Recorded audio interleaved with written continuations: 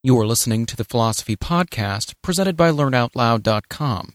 Here we will periodically showcase audio renditions of great works from philosophers such as Plato, Aristotle, Descartes, Kant, Nietzsche, and beyond. For a complete listing of the Learn Out Loud podcasts with links to subscribe, please visit our website at www.learnoutloud.com/podcast. Thank you for listening. This is the first lecture from the Modern Scholar course, The Philosophy of Thomas Aquinas, by Professor Peter Kreeft. To check out this course and 100 other courses from the Modern Scholar series, please visit www.learnoutloud.com/modernscholar. In this introductory lecture, Professor Kreeft provides a brief biography of a theological titan. Kreeft views Aquinas' prolific body of work as an important bridge between Greek philosophy and early Western philosophers such as Descartes. Seeing no division between faith and reason, Kreeft describes Aquinas as a quintessential truth-seeker who was willing to take from secular and religious sources alike in the formation of an inclusive philosophy that is still vibrant and alive today. Recorded Books is pleased to present the Modern Scholar series, where great professors teach you. My name is Richard Poe, and I'll be your host. Today we begin a course entitled The Philosophy of Thomas Aquinas. Your professor is Peter Kreeft of Boston College. Professor Kreeft has authored over 50 books, including Fundamentals of the Faith, The Best Things in Life, and Back to Virtue. He received his bachelor's degree from Calvin College and his Ph.D. from Fordham University. Before teaching at Boston College, he taught at Villanova University for 3 years.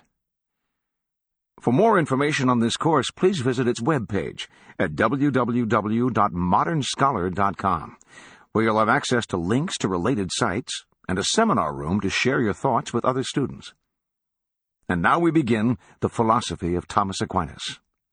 Lecture 1, Aquinas' Importance, and a Short Biography. Welcome to 14 lectures on the philosophy of Thomas Aquinas. We'll begin with why Aquinas is important, why we should study him, and some little bits of biography. Then we'll go through the order of his masterpiece, the Summa Theologica, and in the last 7 lectures we'll classify him in terms of the systematic disciplines of philosophy: metaphysics, anthropology, epistemology, and ethics. Why study Thomas Aquinas? Why am I making these recordings? Why are you listening to them? My professional answer as a philosopher is simply that by almost anyone's admission, Aquinas was the most important philosopher for the almost 2,000 years between Aristotle and Descartes. But my personal answer is that I believe Aquinas was simply the wisest and most intelligent philosopher in history. And I want to show you why. Everyone knows that Aquinas was a Catholic theologian as well as a philosopher. Some people may also know that he is the Catholic Church's favorite theologian. Back in the 19th century, Pope Leo XIII asked all Catholic schools to put what he called Aquinas' golden wisdom at the very top of their list of teachers. And Pope John Paul II was also a Thomist philosopher, though of a different kind. He combined Thomism with 2 modern philosophies, personalism and phenomenology. Pope Benedict is also a philosopher, and also a disciple of Thomas, but more especially of Augustine. But then Thomas himself was a disciple of Augustine. But religious authority is not the main reason I think Aquinas is great. I was a Thomist in philosophy for years before I became a Catholic in religion, and many of the greatest modern admirers of Aquinas are Protestants or Anglicans or even agnostics. Aquinas didn't think of himself primarily as a philosopher, but as a theologian, an explorer and defender of what he believed to be the true divinely revealed religion. But we won't be focusing on purely religious topics, though Thomas himself would be disappointed if he knew about this. I will treat him here purely as a philosopher, judging him by reason, not by faith. Of course, that includes exploring the things he said about God, which he claims can be known by natural reason as distinct from supernatural faith, that is, by philosophy as distinct from religion. And to get clear on this, the relation between these 2 realms, reason and faith, that will be the subject of my next lecture. In this lecture, I want to do two things. First, tell you why I think Aquinas is to philosophy what Pixar is to cartoons, and then second, to give you a few vignettes from his life that give you some significant clues about his personality, clues to the subjective side of his greatness as a philosopher. The primary question for us as students of philosophy is not what makes Aquinas a great man, but what makes him a great philosopher. And I have 8 answers to that question. First, there is his inclusive habit of mind. Aquinas was a kind of matchmaker, a marriage broker, a synthesizer. His instinct was to combine everything true, good, or beautiful into one great big picture. In modern philosophy, you typically have to be either a rationalist or an empiricist, an idealist or a realist, ideologically right or ideologically left. But to be a Thomist, you have to be a little bit of everything. A Platonist and an Aristotelian and an Augustinian and a lot of other things too. He was a combiner. He combined faith and reason without confusing them, which was the essential philosophical project of medieval thought, the marriage of Jerusalem and Athens, Jews and Greeks, religion and philosophy, the biblical and the classical traditions, which are the two sources of nearly everything that has lasted in Western civilization. What else is there? When was the last time you talked to a Sumerian or read a book of Hittite philosophy?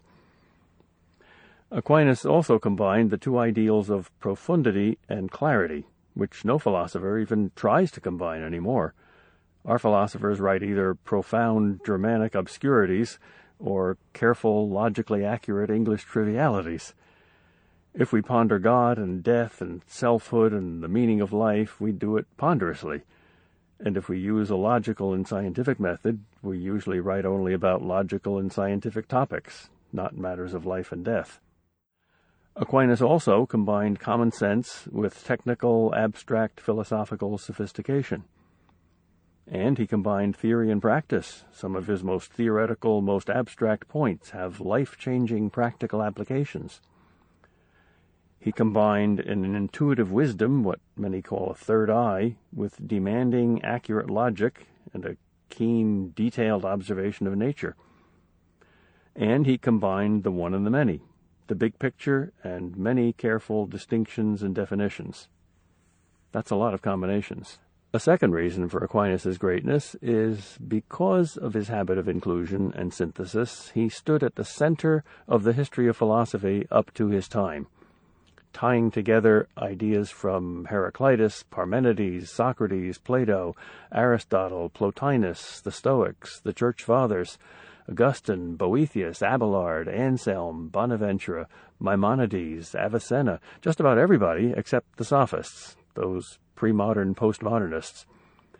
He combined the insights of nearly every philosophical school for the 18 centuries of the history of philosophy before him, and he held them together for one brief Camelot-like moment before they all came unraveled again into separate warring schools of thought for the next 7 centuries.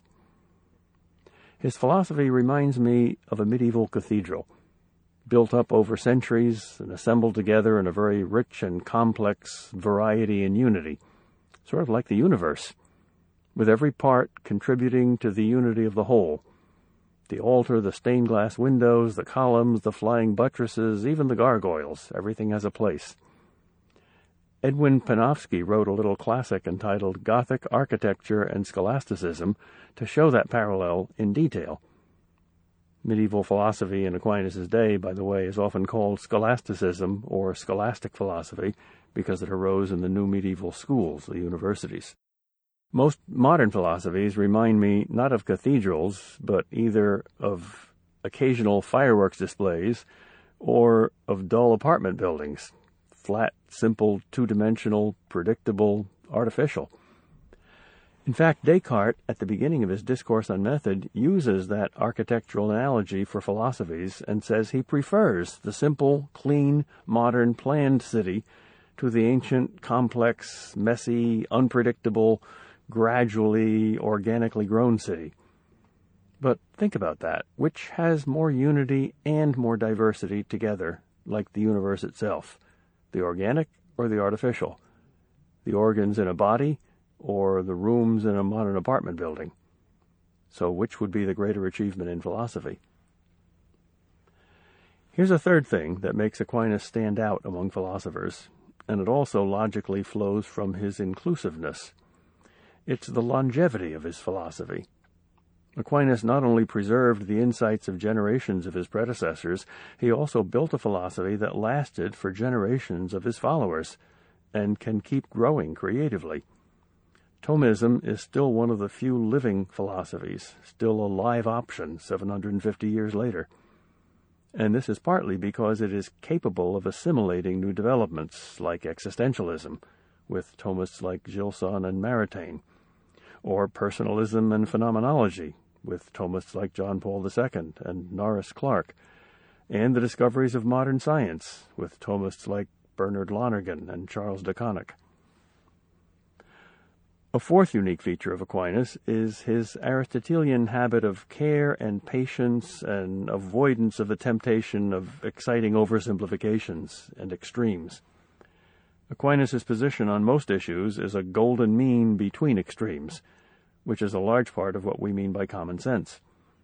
Aquinas almost always agrees with common sense, where other philosophers depart from it in one direction or the other. That's the main claim of G.K. Chesterton's little book, St. Thomas Aquinas, the Dumb Ox, which I think is the single best book ever written about Aquinas. The four greatest Thomist philosophers of the 20th century all said that too: Gilson, Maritain, Thomas Owens, and Gerard Phelan. An important part of what we mean by common sense is practical wisdom, and here's a fifth reason Aquinas stands out among philosophers: the close union between the theoretical and the practical sides of his mind. Aquinas was personally very absent-minded, as most geniuses are, but that didn't mean he was out of touch or removed from real life, as many geniuses are. He wrote hundreds of wonderfully practical answers to questions ranging from how princes should govern justly to how to cure depression. His answer to that question, by the way, was three things: a hot bath, a large glass of wine, and a good night's sleep. But don't tell that to your psychiatrist. Here's another example of Aquinas' practical wisdom following from his abstract theory. It gives us a wonderful way to simplify our lives. He said, following Aristotle, that there are only three meanings to the term good, only three kinds of things that are really good, and thus worthy of our desire and attention. There's the moral good, there's the useful good, and the delightful good. So, if it doesn't make you a more moral person, and if it isn't a practical necessity that you really need and can't do without, and if it doesn't give you any pleasure, forget about it. You see, Aquinas preserved the wisdom of a child. Most of us have lost that. And I think we need to be reminded of that kind of wisdom more than we need to add another item to our busy list of things to remember. A sixth point, a sixth excellence in Aquinas, is the clarity and simplicity and directness of his style, and his argumentation and his logic. He thinks in syllogisms, and syllogisms are the simplest and most natural form of reasoning. Anyone can follow them. He comes right to the point. You always know the bottom line. A seventh feature is the profundity of his content. The nature of God and man and life and death and soul and body and mind and will and passions and good and evil and virtue and vice and truth and beauty and time and eternity and being itself. That's pretty profound content to put in simple, straightforward syllogistic form. And finally, the most important feature of all for any philosopher, he told the truth. Why do we forget that? It's the whole point of philosophy, isn't it? Of course, he didn't tell the whole truth, or nothing but the truth. No philosopher ever tells the whole truth. Totality is a divine prerogative. And no philosopher ever tells nothing but the truth without error. Infallibility is also a divine prerogative. Here are three examples of mistakes I think he made. He argued that we could know that God never created any other universes, and that there were no animals in heaven, and he also justified, quote, a little torture when judiciously used. Well, I think that's three pretty indefensible ideas. But for the most part, he's amazingly free from being the butt of Descartes' famous remark that there is no idea so ridiculous that some philosopher has not actually taught it. Nietzsche said that every system of philosophy is nothing but personal confession. In other words, philosophies are reducible to philosophers. That's one extreme. The other is the common scholarly habit of treating philosophies as if they came out of the sky instead of out of the earth and out of human mouths.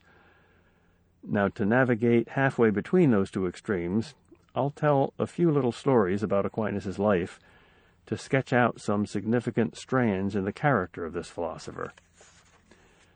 I'll do this not as a diversion from our philosophical understanding of his ideas, but as an aid to it. For philosophy is not merely logical, it's also personal. Philosophy is more like love than like math. It's defined as the love of wisdom, after all.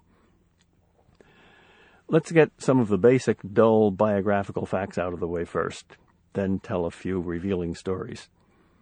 Thomas was born the son of a powerful Italian count in 1225 and died 49 years later in 1274. He became the pupil of St. Albert the Great, the greatest scientist of his age, and he was the most revered teacher at the University of Paris, the most prestigious university in the medieval world. He was the first to assimilate and use all of the recently discovered works of Aristotle, and by doing this he came into conflict with the ultra-conservative local authorities who preferred the safer Augustine. Actually, Aquinas preferred Augustine too. He quotes Augustine more often than Aristotle. But where Aristotle was right, he used him. He was not afraid of pagan thinkers or new scientific discoveries. He was open to truth wherever it could be found, and he habitually synthesized opposite insights that he found in other thinkers. So he was not a party ideologue. He wasn't into isms. I think he would hate the term Thomism. He wrote somewhere that the object of the study of philosophy is not what philosophers have said, but what is the truth. He taught theology at the new University of Paris, and he authored literally thousands of short treatises and 2 long summas, or summaries, notably the one called the Summa Theologiae, which is almost always misspelled Summa Theologica.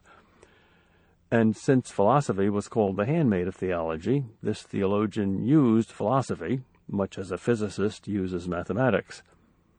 That formula, philosophy, the handmaid of theology, is no longer popular, but it's still true today that you can't be a good theologian without being a good philosopher. I'll share with you now just 12 little anecdotes from his life that reveal the kind of person he was. The first is his fearlessness. Once Aquinas underwent surgery without shedding a single tear. He seemed not even to notice it. Remember, there were no anesthetics then. But he feared one thing all his life: thunder. What more innocent fear can you imagine? Even his fears were simple and childlike. Here's a second story. At the age of 5, he asked his teacher a stunningly simple question: what is God? His teacher was stumped and couldn't answer. So Thomas became a theologian to find out. He loved simple questions with non-simple answers. As we'll see later, Aquinas' answer to that question is that it's literally unanswerable, like a Zen koan. He says we cannot know what God is, only what God is not. That sounds like agnosticism, and it is agnosticism about God's essence. We can't define that, but not about his existence. He thinks we can know that and even prove it. Here's a third story. Once he reached the age of adulthood, he decided to join the Dominicans, one of the 2 new monastic orders that had been founded a century before by St. Dominic, the other being Francis of Assisi's Franciscans. Both were orders of wandering beggars, not the socially acceptable, comfortable, and politically powerful regular clergy or secular clergy who had parishes. These orders were like the religious hippies of his day. Chesterton says somewhere that it was like an English gentleman running off and marrying a gypsy. This upset his family, who had made different plans for his future. He could have become the abbot of Monte Cassino, the most prestigious monastery in the world, and eventually a leading candidate for pope. So his brothers kidnapped him, imprisoned him in a castle room, and sent a prostitute into the room to test his vocation. Thomas grabbed a log from the fireplace and put the fiery brand between himself and the temptation, who lost no time finding the door, on which Thomas then burned a large cross. He knew very clearly what he wanted and what he didn't want. Here's a fourth story. When he was sent to study under Albert, the most famous teacher in the Christian world, Aquinas was shy and silent and placid, and he was also very large and very fat, though not for lack of fasting. His fellow students called him the dumb ox, and when Albert heard this, he told them, "You may call him a dumb ox, but I say his bellowing will be heard around the world," a prophecy which came true. But all his writings manifest a kind of ox-like demeanor, slow, calm, careful, patient, contemplative. He never raises his voice, so to speak. He tells you nothing about himself. His whole passion was to be a transparent window, to let the light of objective truth shine through. He was a contemplative. Even when he speaks, you can hear the silence surrounding his words. Another story. Teachers traveled a lot in the 13th century, especially Dominicans, so Aquinas was often on the road. But unlike all the other monks, he always walked instead of riding donkeys. He probably weighed about 300 pounds, and he put the donkey's comfort above his own. The Dominicans used donkeys instead of horses because they lived in poverty. Contrary to our modern stereotype of contemplative monks as otherworldly, Thomas was a keen observer of the natural world, especially animals. Another story shows how self-forgetful and absent-minded he was. Like many intellectuals, he probably had a severe case of ADD. An example of this is a banquet at the court of King Louis of France, at which he was an honored guest. Instead of sharing the small talk at the table, he was pondering a philosophical problem in his mind and suddenly found the answer to it. It was a conclusive argument to refute the old heresy of Manichaeism. So he banged his big fist on the table and said, "That will settle the Manichees." King Louis had enough philosophical sense not to be insulted at the interruption. In fact, he quickly commanded his scribe to bring pen and paper and take down Thomas's latest thought. Another story shows the same priority of philosophy over material things in his mind. He was traveling over a high mountain pass with his companions, and the sun suddenly came out and illuminated a vast landscape below, of rich towns and cities with golden domes. One of his fellow monks remarked, "Wouldn't it be grand to be the owner of everything you can see?" Thomas replied, "Well, I suppose so, but I'd rather be the owner of that missing page in that Aristotle manuscript." For Aquinas, one page of truth trumped thousands of miles of buildings. A pure philosopher. Another story is about how he wrote. He would sit surrounded by 4 scribes, and he would dictate one sentence to one, the next sentence to the second, and so forth. He spoke 4 times as fast as they wrote, so by the time he finished the 4th sentence, he'd dictate the 5th one to the first scribe. Aquinas' mind was as fast as his body was slow. If he had had computers, he probably would have written about 100,000 pages. As it is, in 25 years, he wrote 50 folio volumes.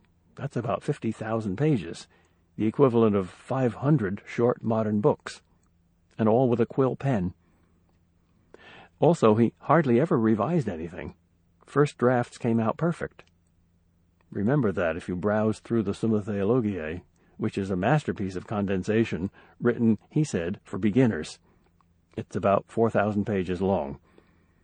To say what he said in 1 page would take a typical modern theologian about 20.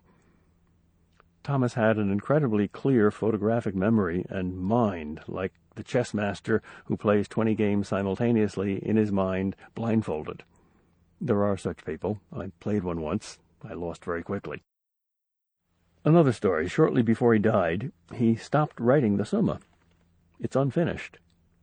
Asked why he stopped, he replied, "Compared to what I have seen, everything I have ever written looks to me like straw."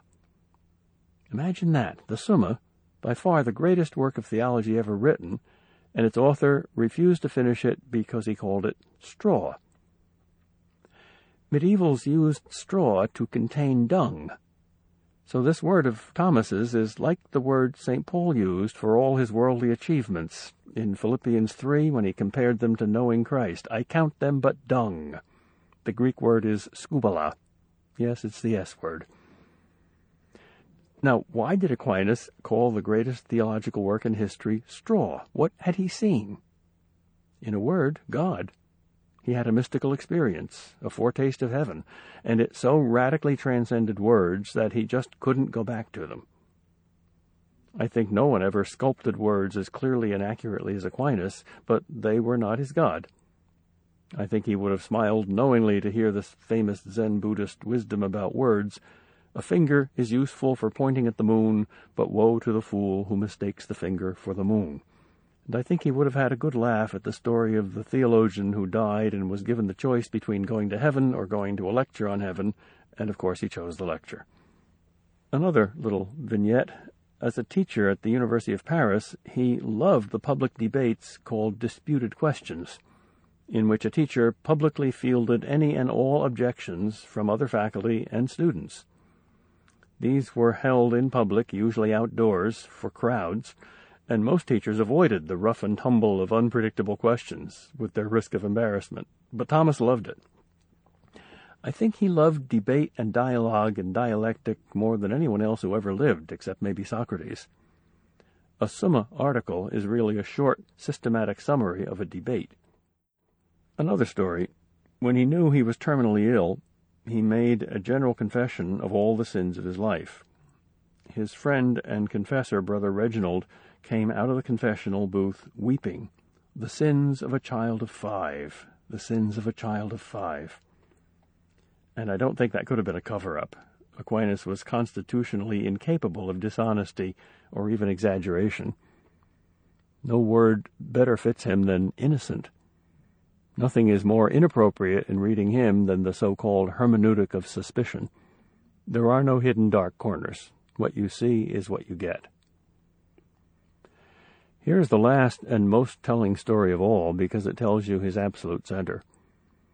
Brother Reginald, his confessor, swore that in the middle of the night he saw Thomas alone, lying flat on his stomach on the floor of the chapel, conversing with Christ. A voice came from the crucifix over the altar. It asked Thomas the greatest question in the world, and Thomas gave the greatest answer.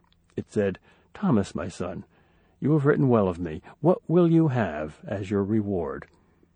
And Thomas answered with characteristic brevity, "Only yourself, Lord." I think those are the 3 most eloquent words Aquinas ever wrote. He wrote about 10 million words. Nobody ever put the meaning of life in fewer words than that. They were the most perfect summary of his theology that he ever spoke. And I think even an atheist can admire the perfect style of that answer. I've talked a lot in this lecture about Aquinas as a person, his personality, and about his faith and his holiness. These lectures are about his philosophy. What's the connection between his faith and his reason? In my next lecture, I'll look at what he said about that, about the relation between faith and reason, philosophy and theology. He was primarily a theologian, and his primary work is the Summa Theologiae, not the Summa Philosophiae, but will follow the order of that work with philosophical questions in mind. Aquinas was a philosopher in service of theology. His theology, in turn, was based on the Bible, not on philosophy. He quotes Scripture tens of thousands of times, from memory. Memorizing the entire Bible was not at all that unusual for a medieval monk or rabbi. When books were few, memories were many. All 3 of these things, philosophy and theology and Scripture, were for him, in turn, only means to the single most important thing in his life, which was being a saint.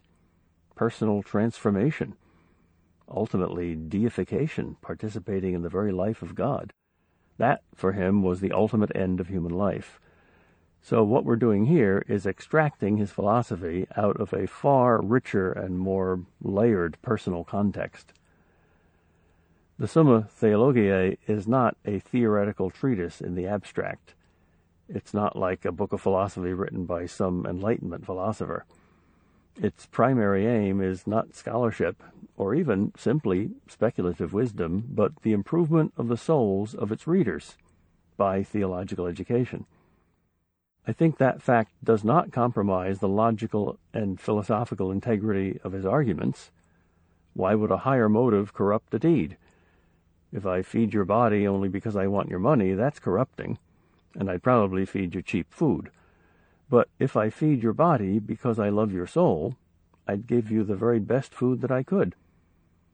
The builders of the medieval cathedrals didn't compromise their architecture just because they had higher religious motives, just the opposite. They performed architectural miracles. So we'll look at some of the logical, philosophical miracles that Aquinas performed in the service of his faith when we continue. This ends Lecture 1.